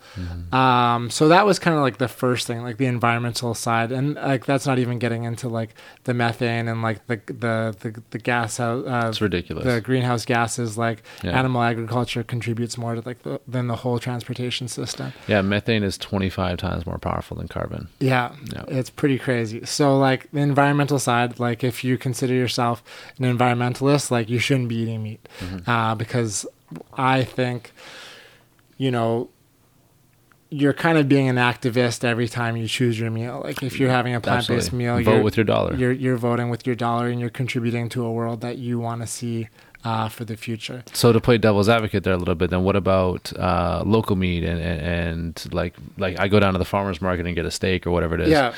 to play devil's advocate there, Yeah. what's the issue there? Well, it's just not sustainable on like a large scale. Like there's like close to 8 billion people on the earth. The amount of land that takes up, like in terms of sustainability, factory farming is more sustainable than locally grown. Which is yeah. Because they're more efficient with the amount of land that they're taking up, the resources that are going. Economies of scale. Yeah. So like, I mean, maybe it feels good. I think there's a lot of like feel good marketing terms for meat to make you feel better about your choices, but in the end, like I think the future is going to be plant-based. Like there's the environmental side, there's the health side, and then they kind of all inform each other. Then there's the animal cruelty side, like just not wanting to do to others what you'd want done to yourself. Like, you know, they live terrible, terrible lives where they're basically like raped and murdered, and their children are stolen from them, like, you know, minutes after they're born. It's a very like violent, terrible industry. So like if you were to, I mean, I think there's like romantic tendencies to like what farms were like in like the 20s or 30s, but like that's not the case anymore. It's basically like, you know, animal abuse on like a major scale. Yeah. You know, we kind of talk a lot about it's like the last, you know, like it's like, you know, back in the day, you know, there was racial issues, there was color issues, there were gender issues. Animal issues is like the next big thing to like go for kind of mass awareness, you know, like knowing where your food actually comes from. It's going to be one of the greatest like tragedies of our time. Like if you look back, like I don't know if it'll happen in our generation, the next generation, or the generation. I don't know. Like, but it's like you're gonna look back when we're older and say, "Oh shit, he was alive when that shit was happening." Yeah. Like, just go watch just any documentary on like mass produced meat. It's just go do the research yourself. Yeah, you know. Yeah, there's lots of documentaries out there. If you watch, you know, I watched a couple of them, and you know, on the environmental side, watch Cowspiracy. It's awesome. Yeah. I'm trying to remember or if you watch Earthlings, like that'll make you like not want to eat meat ever again. I watched that like after I had that conversation. She's like, just go watch Earthlings and like see how you feel. Like I challenge anybody to go watch Earthlings and like want to go eat a cheeseburger after that. Yeah. And like cool thing, like there's a couple of exciting things. Like I don't think you have to make compromise anymore. Like maybe 10 years ago you did, but now there's like everything you want in like a traditional diet, like they've got that vegan. Like you can get like amazing vegan ice cream and burgers and pizzas and like basically everything that you could ever want. They've got a version of that that just happens to be vegan. Yeah, totally. And then another exciting thing that just happened this week is Beyond Meat went public, and you know, it's the biggest IPO of 2019. Like it's the biggest IPO since the financial crisis. Yeah, and it's you know, it's one of the first vegan companies to go public. I think it is the first. Yeah, it probably is. I might be wrong. And to see that reaction is just insane. Like, yeah, but Zach, at the same time, it's not. Yeah, I mean, I'm not overly surprised, but it's super exciting to encourage future businesses to take that path. Yeah, when I saw what it was going public at, and I was like, really? Yeah, people made some money. Yeah. Anyways, so Beyond Meat's very, very promising. Yeah. I had a Beyond Meat burger when I found out it was going public. Yeah. It's a good ass burger, man. Yeah, they're pretty good. Like, I don't eat it. I don't do fast food. Yeah. But like, I was like, all right, I'm gonna go get a Beyond at A&W or whatever. Yeah. And I was like, shit, like they're pretty good. This is pretty good. Yeah. You know, like it's definitely. I wouldn't even call it a compromise. Yeah. At all. And that's what they're going after. Like they're not going after like trying to compete with the veggie burgers of the world. Like they're going to compete. They want to compete with like beef burgers. Like, you know, which is super cool. No, totally. And you know what? It's like, it's funny. I was eating it. I was with my girlfriend Tracy, and I was like, you know, the only thing that doesn't have, like, it just doesn't have, like, if I have a burger, like, I'm, like, anticipating, like, I want that shitty feeling, you know? Like, I want that, like, oh, this is a greasy burger, you know? Like, I need that. Like, I don't feel that here. This is just food. Like, I'm like, where's that shit feeling? Yeah. I don't know. It's funny how we crave that. We're like, I just want to sink my teeth in this just disgusting double cheeseburger and just love it. This savagery. Yeah, get that grease, get that fat, get that salt. grease. Like, love it. You know, and then you're just eating this Beyond Burger, and you're like, oh, this is like a good burger. Yeah. What the fuck is this? It's pretty good. Yeah. So yeah, there's a ton of different substitutes now. The market's grown, and there's a million different ways that you can find everything that you have without meat. 100%. What about from the nutrient side? How have you adapted? What's the story there? Well, it's just I personally think a plant-based, whole food, whole grain diet's the healthiest diet on the planet. Like, you're getting that fiber game, you're getting protein, you're getting that fiber game. I love it. I know we were talking about our friend Keem earlier. He always says, like, there's a couple of catchphrases that I think are good. Like, one's count colors, not calories, and one's count nutrients instead of calories. So, like, if you're having an array of food, like a traditional like meat diet is pretty boring. Like, you're having like chicken and steak and potatoes and chicken and steak and potatoes. Like, it's like not a lot of variety, but once you start to mix things up with vegetables and grains and stuff, like your palate just opens up. Like, it all becomes of a sudden, vibrant. Yeah, you're painting with like 100 colors instead of 4. And with all those colors are different nutrients and different vitamins, and like, it's just like a very easy way to nourish yourself and feel healthy all the time. And variety in like shape and size as well. Like, I don't know, like someone told me this when I was a kid, but it was like, whatever you're eating, like that, the shape of what you're eating gives you clues to what it helps in your body. Like, walnuts are good for the brain and stuff like that. And I was like, oh my God, like that's crazy. That's the only example I can think of off the top of my head, but like, I'm sure you've heard that. And in terms of like protein, that's always a big question. Like, that's a myth. It's a myth. Like, what do the animals eat to get their protein? They eat the vegetables and stuff like that. Like the strongest animals on the planet are all like plant-based animals, like gorillas and giraffes and like, all the big strong animals eat mostly plants. That's totally true. And then even like the animals that we're eating and consuming, like, one, like, what's in that meat? Like, is it full of antibiotics? Are the crops that they're eating full of pesticides and GMOs? Like, like what kind of hormone levels in it? Like, what kind of mental state were they in when they were killed? Like, what kind of stress were they going through? So like, what's actually in that meal that you're eating? Versus like, I like to say, cut out the middleman. Like, why eat a chicken for protein when the chicken's getting its protein from grains? Like, why not just eat the grains that the chicken's getting its protein from? I really like that business analogy there. That's pretty good. Yeah. That's pretty good. Yeah. We talk about, or you can talk about, in an economy, you talk about efficiency and energy efficiency. Like, people don't understand how like inefficient, for instance, like combustion engines are, or how inefficient, like even conductors of electricity, like solar power is not, like the conversion rates are not great. It's much better than anything else we have, but it's still like you're still losing like 50% of your power just on basic, like just little things like that. If you talk about food input, like if we talk about energy, like what the calories are in that food versus what you're putting in there versus what is coming out, like it's not like 20%, 15%, it's like 1%, 0.5% of like you're creating this many calories from this many calories. If those were dollars, that would make zero freaking sense. 0 cents. Still, like, everybody would be out of business. Everyone would 100% be out of business. And again, that's not even touching on like hormone release in cows or whatever, right? Like if your cow is stressed or if your animal is stressed, those like hormones get released into the muscles to activate the muscles because it's fight or flight. That literally poisons the meat. Like, if you ever had like a home,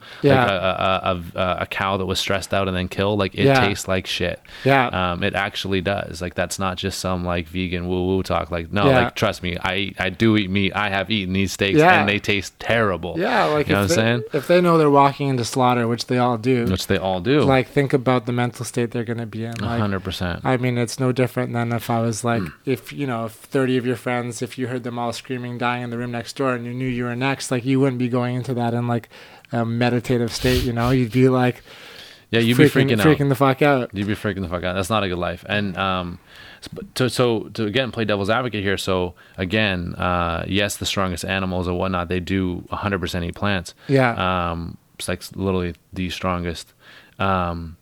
But on the flip side of that is humans have developed traditionally in a different way, where our stomachs and our microbiomes have developed in a different way. The most valid argument that I've found on the other side Yeah. is that humans haven't developed the stomachs to have the most bioavailable solely from plants, meaning yes, there may be more protein. Yeah. We can't necessarily get it efficiently into our bodies. And that we have developed historically eating meat, so our bodies haven't fully transitioned because evolution is slow. Yeah.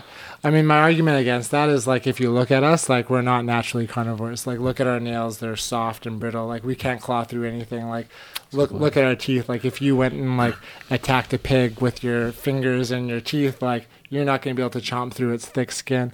And, like, in terms of, like, digestion, like, we have to cook most things to be able to actually digest it. Like, actual carnivores, like, they use their teeth and their claws, and they just eat that shit raw, right? Like, they're like eating an animal alive, basically. Whereas we have to like, you know, put it on the frying pan and cook it to like 400 degrees to be able to digest it. Kill properly. The parasites and all that. Yeah. So we're not actually like, you know, I think our system's actually more aligned with herbivores, like maybe towards omnivores, if anything, but definitely not like, if you look at carnivores, like true carnivores, like a lion or something like that, like they'll fucking kill you, bro. Yeah, their canines can like, you know, crush skulls and break through bones, and like their claws can like rip something to shreds. Like we're not in the same theater as like, you know, actual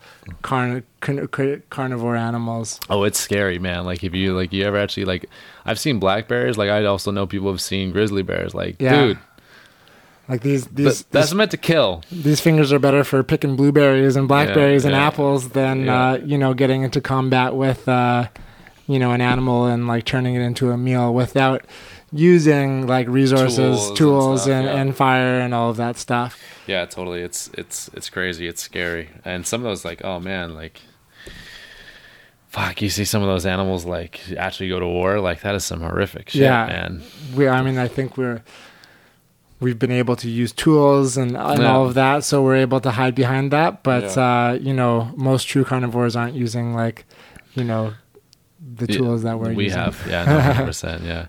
Anyways, let's transition back. I know you got to wrap here a little bit, but I do want to ask you, in seeing the Juice Truck and where it's at and how many locations you guys have and how you've grown as a business, I'm really interested. I mean, like it's obviously a success story, like 100%. There's no way that you can twist that story. When you look back, you know, what has been, aside from the hangover cure, like what have been your biggest failures? Have you had any failed locations? Have you tried to go any like macro business ways that just really haven't worked out? That's a good question. I mean, the truck has kind of transitioned into a different strategy. Like the truck used to be like, you know, a storefront for us. But you know, communities change. So Gastown isn't quite what it was when we launched. There's also other options in Gastown now, so we've kind of pivoted the truck to be more like a marketing tool than an actual storefront. Like it's more for like events and pop-ups and stuff like that than an actual like brick and mortar. And that's part of the flexibility of having a truck, is you can kind of move it around. I'm trying to think on like, you know, usually whenever we open a store, it takes like a year to kind of like hit traction. A year? So, oh my gosh. So like that, you kind of want to freak out in the first couple months if you're not hitting like your financial targets. But usually if we like stay focused and don't freak out, like by 12 months, you know, we're hitting our targets. You develop the community around that location. Yeah, it takes time to kind of like educate and you know, spread brand awareness. I'm trying to think of like specific examples. I think like the night menu is like the best one. Yeah, that's pretty hilarious. We did like, this is maybe a smaller one. Like we're mostly a gluten-free store as well, and that's like just like a happy accident. It's never been like intentional. So we did introduce some products with gluten in them like a year ago. Okay. And like people were pissed, and we didn't even know like that people were coming to us to that degree because we were gluten-free. Oh, wow. So like we had a couple salads that we introduced the gluten to, and like they didn't sell at all. So did you like introduce like breadcrumbs or something like in your salads? Yeah, we just used some like grains that weren't gluten free, like some farro and stuff like that.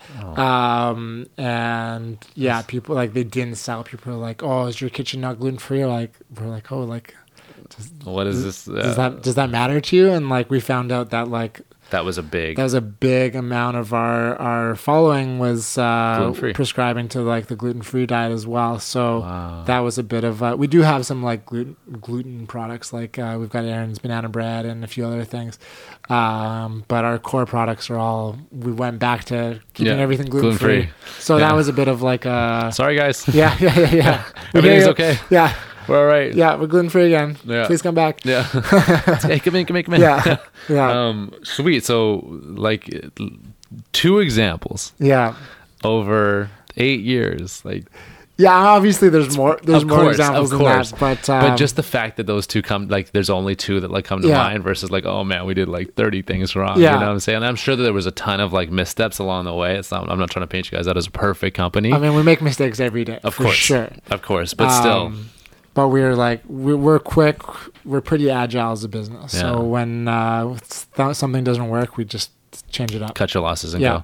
Yeah. Cool. That being said, like what's next for you guys? What's big on the horizon? Where are you guys trying to push your thought, push your business? Where are you guys going with this whole thing? Yeah. Well, we want to slowly do more stores and have a bigger imprint that way. Mm-hmm. But we also want to grow like our culture internally. So like. Mm-hmm. Have bigger growth opportunities for our staff and our team. Mm-hmm. So we do want to slow our growth a little bit so we can work more on our internal structure and our internal growth to like be able to like optimize like how we do things as a business for our team. So that's something that we really want to work on. Wow. We want to keep having fun. Yes. Use fun as a filter. So more cycling, more soccer, more events. Yes. We're working on some new business concepts with, I know we mentioned Erin Ireland. Yeah. We're working on a vegan food hall concept with her. So we're a couple years away, but we're kind of working on it. Some ears just perked up. Yeah. I like it. So that's kind of on the side where we're kind of spending our time kind of working on some of those ideas. And we're excited where that can go. But that's super cool. Yeah. So we're probably like, a good 2 years out from that being a reality, but we're working on it now. And it should be pretty cool. Do you guys so the question people that are listening want me to ask, like, where's the next location popping up? Yeah, we're working on one for downtown Vancouver, so that'll be the next spot. You guys, I see your truck on Robson. Yeah, we got our little smoothie cart at Robson and Burrard. And then after that, I think we'll refocus on the suburbs. So probably like Surrey Central, South Surrey. Mm-hmm. Those will be like the 2 kind of areas that we'll focus on next. Amazing. So like, Zach, you're 33. You're 33. Yeah. Like when it's all said and done, when you walk away from this thing, where do you want it to be? I just want the plant-based filter and having like an impact of creating a culture that's fun and approachable. Like those are kind of our two filters. Mm-hmm. And never taking things too seriously. So if we can plant seeds to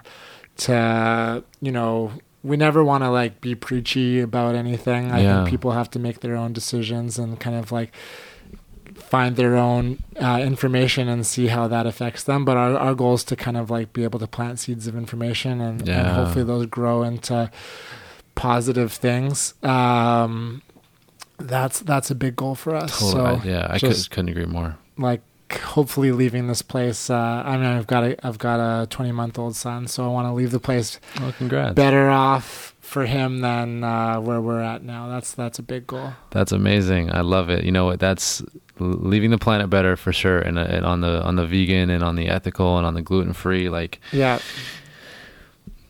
there's no argument there. Like there's just not, like, from a sustainability, deforestation is like literally like is so grandioso, and it's hard to even comprehend. Like there's stuff going on in Brazil right now that the president's trying to push through, and there's different factory farming is horrific as well. Like from an ethical standpoint, like there's just Yeah. like there's no ifs ands or buts. So leaving the planet better Yeah. is just like we're at a point where it's not like that shouldn't be hey, it'd be nice to like leave the Yeah. planet better. It's like We need to do something. now. Yeah. Yesterday. And that's so cool. Like that's what really excites me about like the plant-based lifestyle. I feel like just voting for that, if you take meat and dairy and all of that out of your diet, like you're actually voting against deforestation. You're Yeah. voting against animal cruelty. You're voting for the environment. You're voting for your health. So I think like that small shift of just what you're putting on your plate is actually such a macro influence you can have on the future of the state of the planet, really. Totally. I think that's beautiful. Like, a lot of tiny things add up. There's a ton of other things that you can do to reduce your carbon footprint and what you're leaving behind. I'll let you guys go and do your own research on that one. Yeah. Because it is deep. Like whether that's from recycling your refrigeration units to how you're what you're driving to what you're eating to how many planes you go to what's in your investment portfolio. Like there's a lot of ways that you can impact, and people have no like clue. Most of the solutions are there. If we just 100%. tune into them. 100%. The technology's there. Yeah. The technology's there. And the solutions are there. So I applaud you guys for that. And I also applaud you guys for just having that mindset of like, let's put knowledge out there. Yeah. And if you want to pick it up, pick it up. Yeah. Because, I mean, from my standpoint, like I'm a young guy and I'm like, well, I might not be right. Yeah. Like there's a pretty good chance that maybe I'm right a little bit, but I'm probably wrong on a ton of things. For sure. Absolutely. You know? So let me just throw this shit out there. Yeah. You guys do with it what you will. Yeah. And go from there. Like even, just like explaining the vegan thing or explaining the juice thing. It's like, okay, that's really interesting. Let's dig into that a little bit. Yeah. Okay, now we have these facts. Like maybe we can make decisions from here versus like, hey, this is the solve all. Yeah. Like you want to be fit, you want to do this, like celery juice, or like you want to lose weight, be a vegan, you want to help the world, like da-da-da. Like it's just like, nah, here's all these things, here's what we know, here's what we don't know, here's what we're learning, figure it out. Yeah. Like being an informed human. Yeah, it's a process. So I really applaud you guys for that. And I mean, shit, that's what we're trying to do here as well. It's just like, bring knowledge to the forefront, and then you guys take it, go wherever the hell you want. Yeah. But our job is done in that, you have the knowledge on the surface, right? Because I don't think that any, if you go all the way down one path or all the way down the other path, I don't think that's ever a good thing. I think you need to always be open-minded, at least to, other things that are out there, right? Yeah. Anyways, I really appreciate you coming on, man. Thanks for having me. You're a blast. I appreciate it. And a wealth of knowledge. And I can't wait to see you guys grow. I can't wait to see you guys just build your culture and build the knowledge base. I would love if you guys, having you on this podcast is amazing. I'd love if you guys found other ways to build the knowledge base around what you're doing, because I think that's super important and would ultimately lead to probably a bigger consumer base. Yeah, that's the goal. You guys will have to come ride bikes with us sometime. Hell yes. I would love to come ride my bike with you guys. Amazing. All right, Zach, I'll let you go ride your bike. Yes. And thanks so much. Where can people find you? Where can they get at you? For the Juice Truck on Instagram at Juice Truck, facebook.com/Juice Truck. Our website's www.thejuicetruck.ca. Nice. If you want to follow me personally, I'm at Zach Truck. Nice. Zach Truck, yeah, that's right. If you want to follow our cycling on Strava, if you just search Juice, we're partnered with Trek Bikes. So if you search Juice Trek. Oh, this is bigger than a little cycle club, my guy. Yeah, we teamed up with Trek on this one. So cool. If you search Juice Trek Cycling Club, we're on Strava, and you can join our club there. Cool. And your locations are? Oh, yeah. So to find us physically, we've got our HQ is at 5th in Ontario. Yeah. We've got a store at Main and 27th. We've got one in Yaletown on mainland, 1022 mainland. And then we've got one in Steveston and Richmond on First Ave. And then our cart is at Burrard and Robson downtown. And then if you just search The Juice Truck on Amazon, you can find our book if you're not in Vancouver. I love it. Yeah. There you guys go. Go do your own research. Go get some juice, man. It's good for you. Awesome. Thanks, Zach. Thank you so much for having me. Awesome. That's a wrap.